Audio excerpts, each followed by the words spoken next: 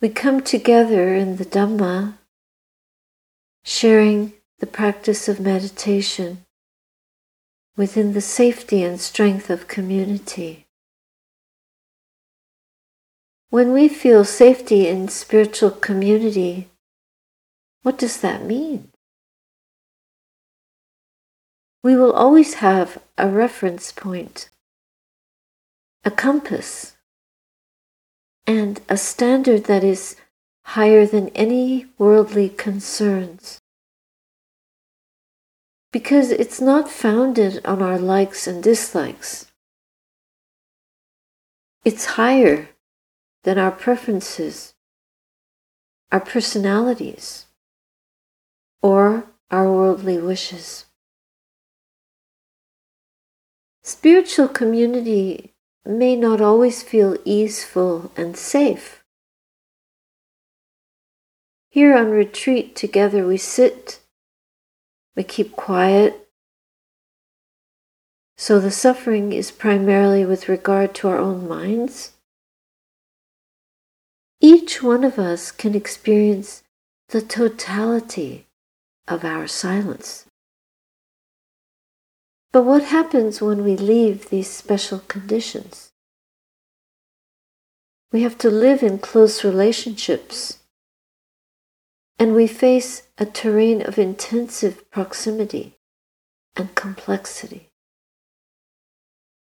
We have the opportunity to train, to develop beautiful qualities that heal our differences, so that we can live together in peace and tolerance.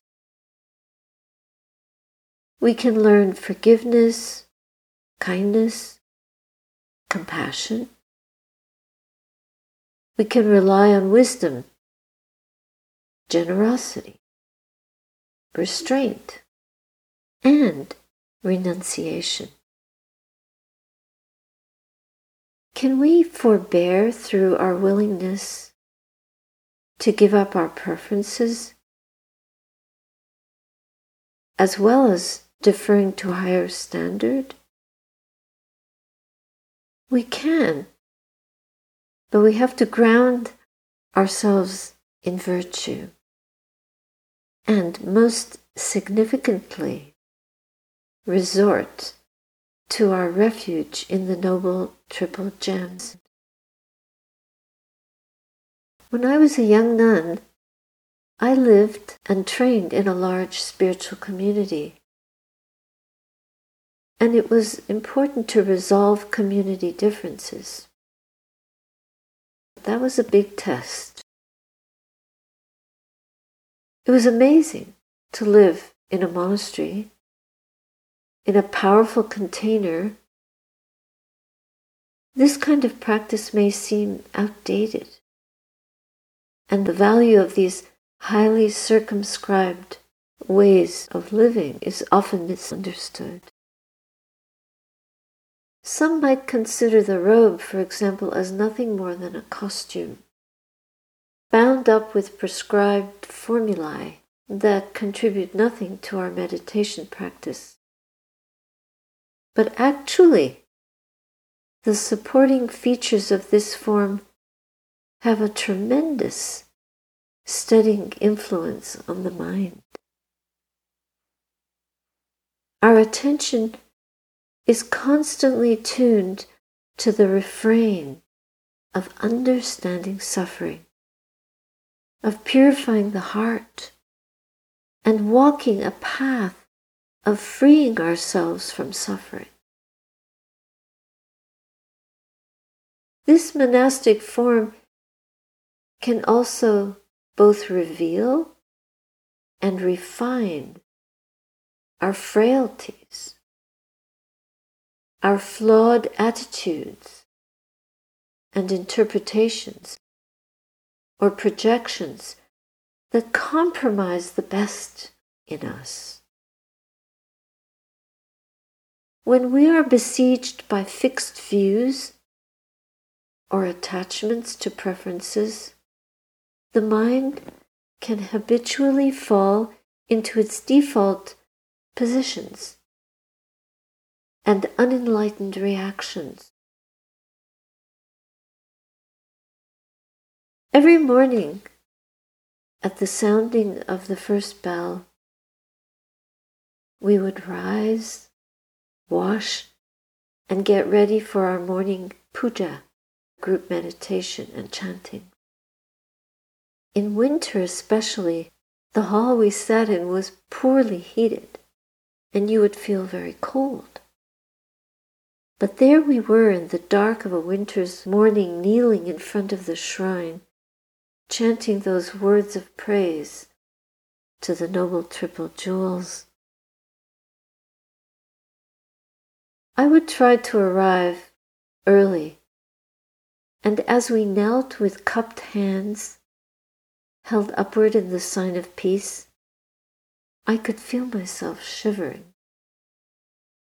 It was very challenging to kneel on just a worn mat of no comfort on that cold vinyl floor.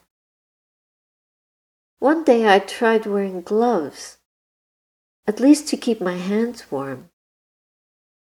This was not to be done while chanting in front of the shrine. And then I discovered that some of the nuns kept a hot water bottle hidden inside their robes. Who was ready to surrender to the form? We did.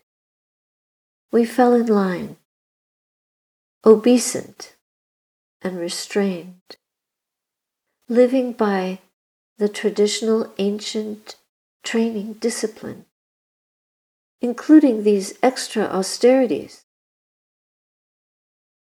Here we were, in the extremes of a northern climate, emulating a style of practice that originated in the tropics. And being the first generation in the line of its transmission, little variance was tolerated. You had to conform. Naturally, this demanded a lot of letting go. So we all made peace with things as they were, to one extent or another, as best as we could. At times, tempers flared, complaints were lodged,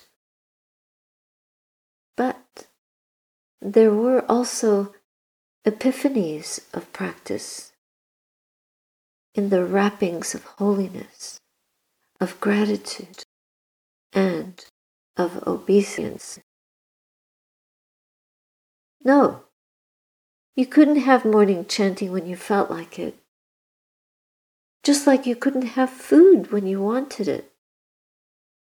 We had to move and respond to the situation as a group, with our assigned schedules and a choreographed day that we followed perpetually.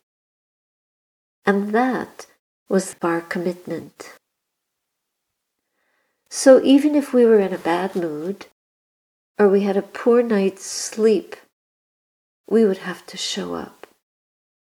Likewise, if you had a stomach ache, the meal was at 10:30 a.m., and that was the time to eat. Even if you ate just a little bit, because attendance was mandatory. Not to mention, there would be no dinner. For some of us, the internal brewings of discontent could be temporarily camouflaged through competitiveness, indifference, or even extremes of practice. Austerities that I thought were spiritually graceless. I remember one member of the group who seemed to relish dominating our discussions or our decision-making. There was always a good opportunity to exercise patience.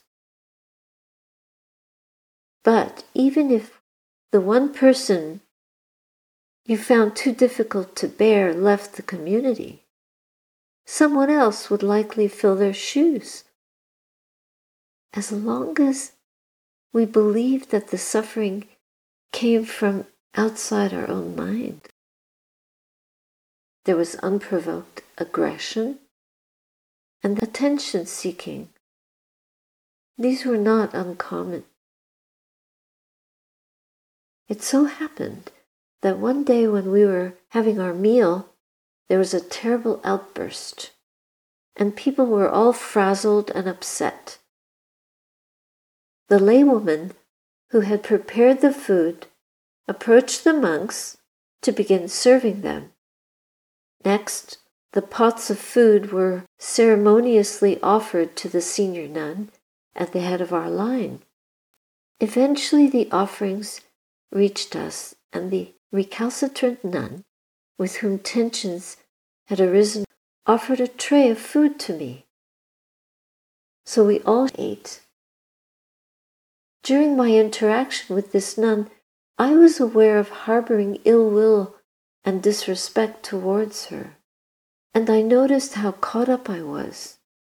So I consciously contained my negativity. And when I reflected that this nun was older in the robe and had been practicing longer than me, I felt compassion for her.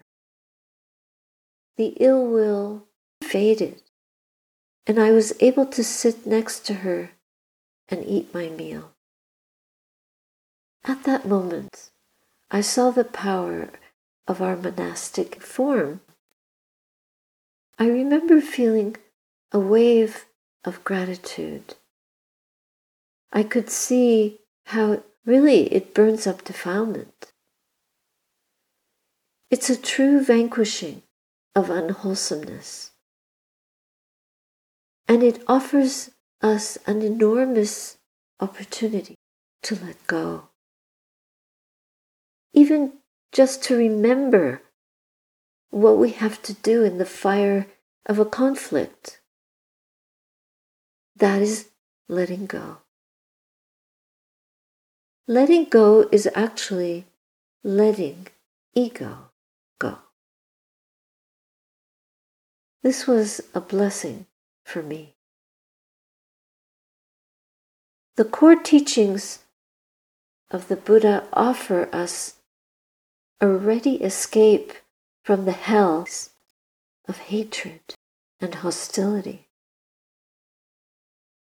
Wearing the robe that simulates what the Buddha himself wore, we can't be calling each other names and making faces because we're upset. Though the heart is perturbed, we reach deeply into our core to connect to the pool of Dhamma within us as a measure of calming the mind. This fiber of peace is more than an intention. It is an energy that vibrates to a new chord, and it sets in motion the wheel of truth within us. From it, we have a breadth of choice that can stir us to forgive, to be kind, to be compassionate, and eventually, even in the face of cruel or vitriolic treatment, we can be in the vicinity of peace. This is how the Dhamma grows in us, matures in us. When we come face to face with a grueling test and we find our way through, instead of habitual strategies of protesting, resisting, aggressing, or overpowering, we move towards truce, to let go the prison of ego. We resort to respect, In spiritual community, we're choiceless about so many aspects of life, including who we live with, what we eat, what we wear, how we spend our time, where we live.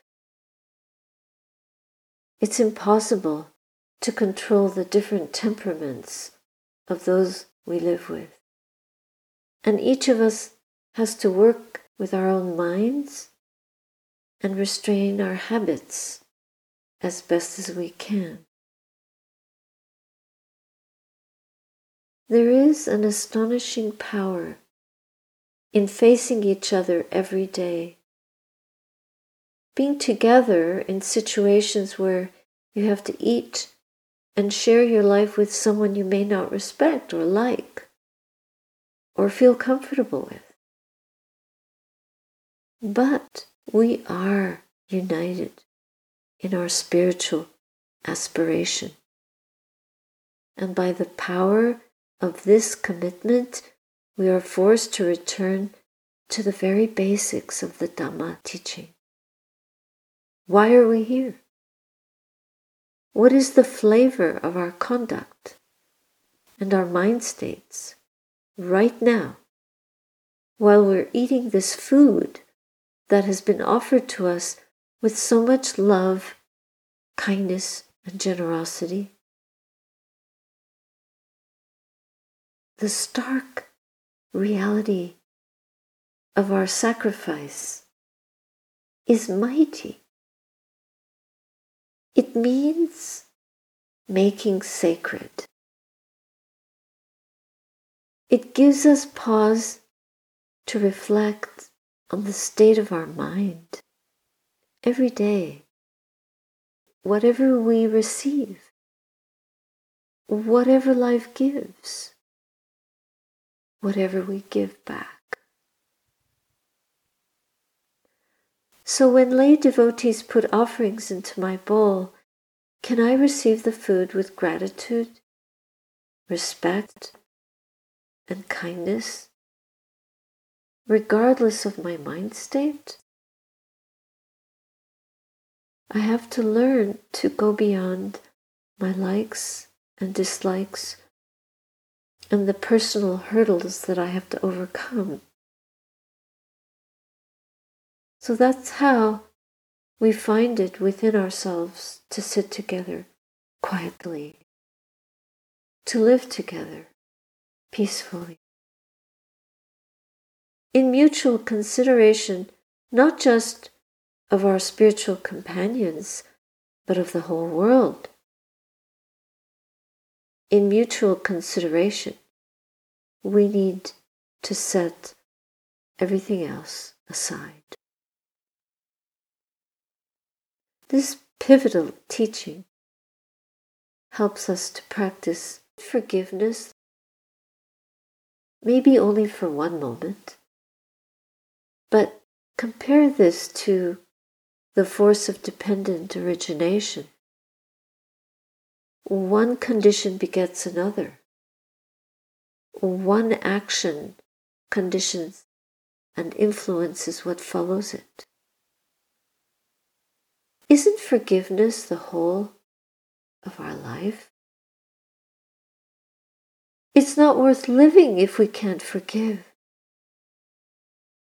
Our meditation practices of weeks, of months, and more would be lost, bereft of meaning, if I couldn't come back to the meal with love and gratitude and eating together in that spirit. We're all pursuing a spiritual goal. If we can't live it in that way, then our practice is superficial. People keep asking why we have to keep these rituals. You could have a cynical attitude that these things have no value, or you could think about the benefit of coming together with our loved ones and friends to share in the blessings of our life, of that. we do the same old things in a new way. We bring something special to those moments. And we mark them on the calendar. That's what we do in monastic life. Only our life is much more soaked in the essence of the Dhamma because of our commitment. So we practice with this in mind every day,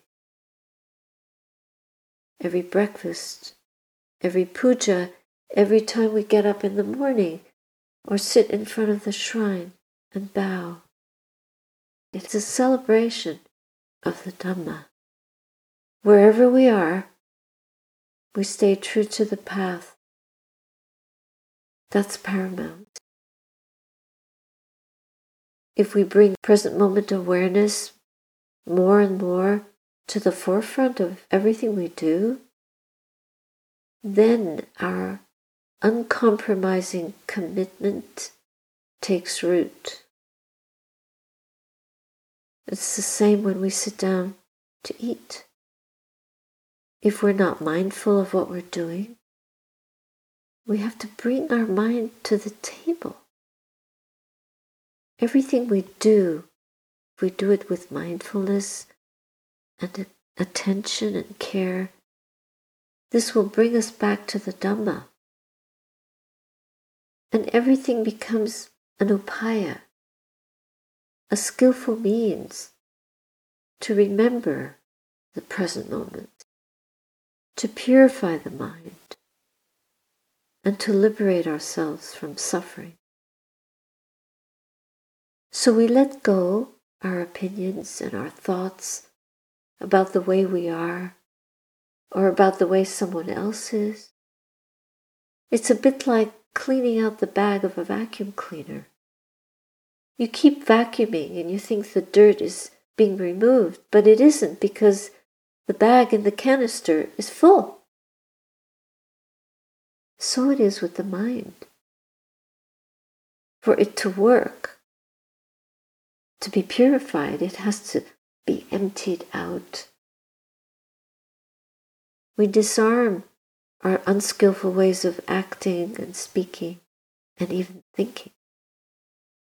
And we use that like an internal disarmament. That way, we don't have to live in fear. Because if we live in fear, we don't thrive. We only get sick. So we sit together in the silence. You don't even know who's here. You don't have to know. It's enough that whoever you are, you've left the world behind. You come to sit in the silence, to listen to the truth, which is greater than all of us. So we can forgive ourselves, we forgive each other. We all have that ego, and we need to make the E go. Make it go. Making it go is coming back to these skillful ways, these upayas. Whatever we are blaming the other person for, stop. If we're angry at somebody for the way they treat us or speak to us, we may have every reason to feel that way, but then how perfect are we? Shouldn't we look at the blemish in our own minds before we point fingers at anyone else? Foremost, we have to beware the dangerous poison of anger. We have to look at the state of our own minds and bring it to peace, to wholeness, to goodness. And we can approach each other with patience, understanding, tolerance, forgiveness, compassion. it's important for us to understand our moral commitment to practice kindness at all times. And it's possible if we can remember to reflect on the qualities of our teacher, the Buddha himself, and his unbridled compassion. So then, honoring the Buddha's teaching is our protection. When the mind is all over the place, it is strengthening for us to follow this basic form of doing things respectfully, even if we're impatient or upset. We just keep to the path. You can compare the effect of these practices to a snowblower that takes the snow and blows it out of the way. That helps clear a walkable path where there had been none. We only need the sign of a path, a swath of passage. We don't need to clear the whole field when you can take a direct, one-pointed route straight through the obstacles to penetrate the blizzard in the mind. So it is with our practice. When a storm is brewing, use the most skillful tool of all. No matter what kind of a situation we're confronted with, contemplation and stillness of mind always show us how the ego drives the boat and how we can reclaim our ground. We restrain and redirect ourselves back on the path so that we don't drive another nail into the coffin of our awakening. So as long as our default is to follow habitual patterns of exploding and fragmenting ourselves into tiny pieces, how can we possibly wake up? So we must mind the mind and question the committee of voices within us that invariably are pointing a finger at someone else. Then we are festering with negative opinions towards others, blaming, angry, judging, reacting, abusing.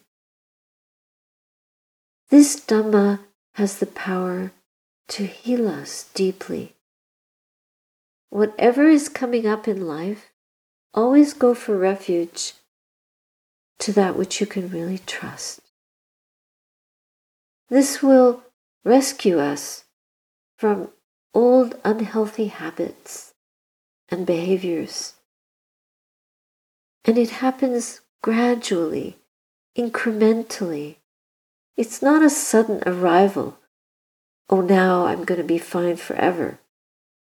It's more like a trek through valleys and mountain passes, and sometimes difficult, exhausting, even painful.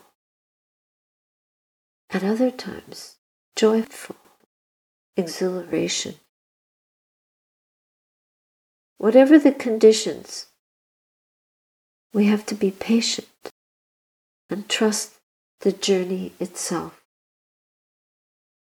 Truly profound learning comes when we least expect it. We just keep going and letting go. Right now, the real emergency is to give ourselves fully to the practice. If we've fallen off the path, we dust ourselves off and we restore ourselves to the path. And we don't abandon it. Our health is good enough. The conditions are good enough. The way is there in front of us. So, may you go well, and may the Dhamma always protect you.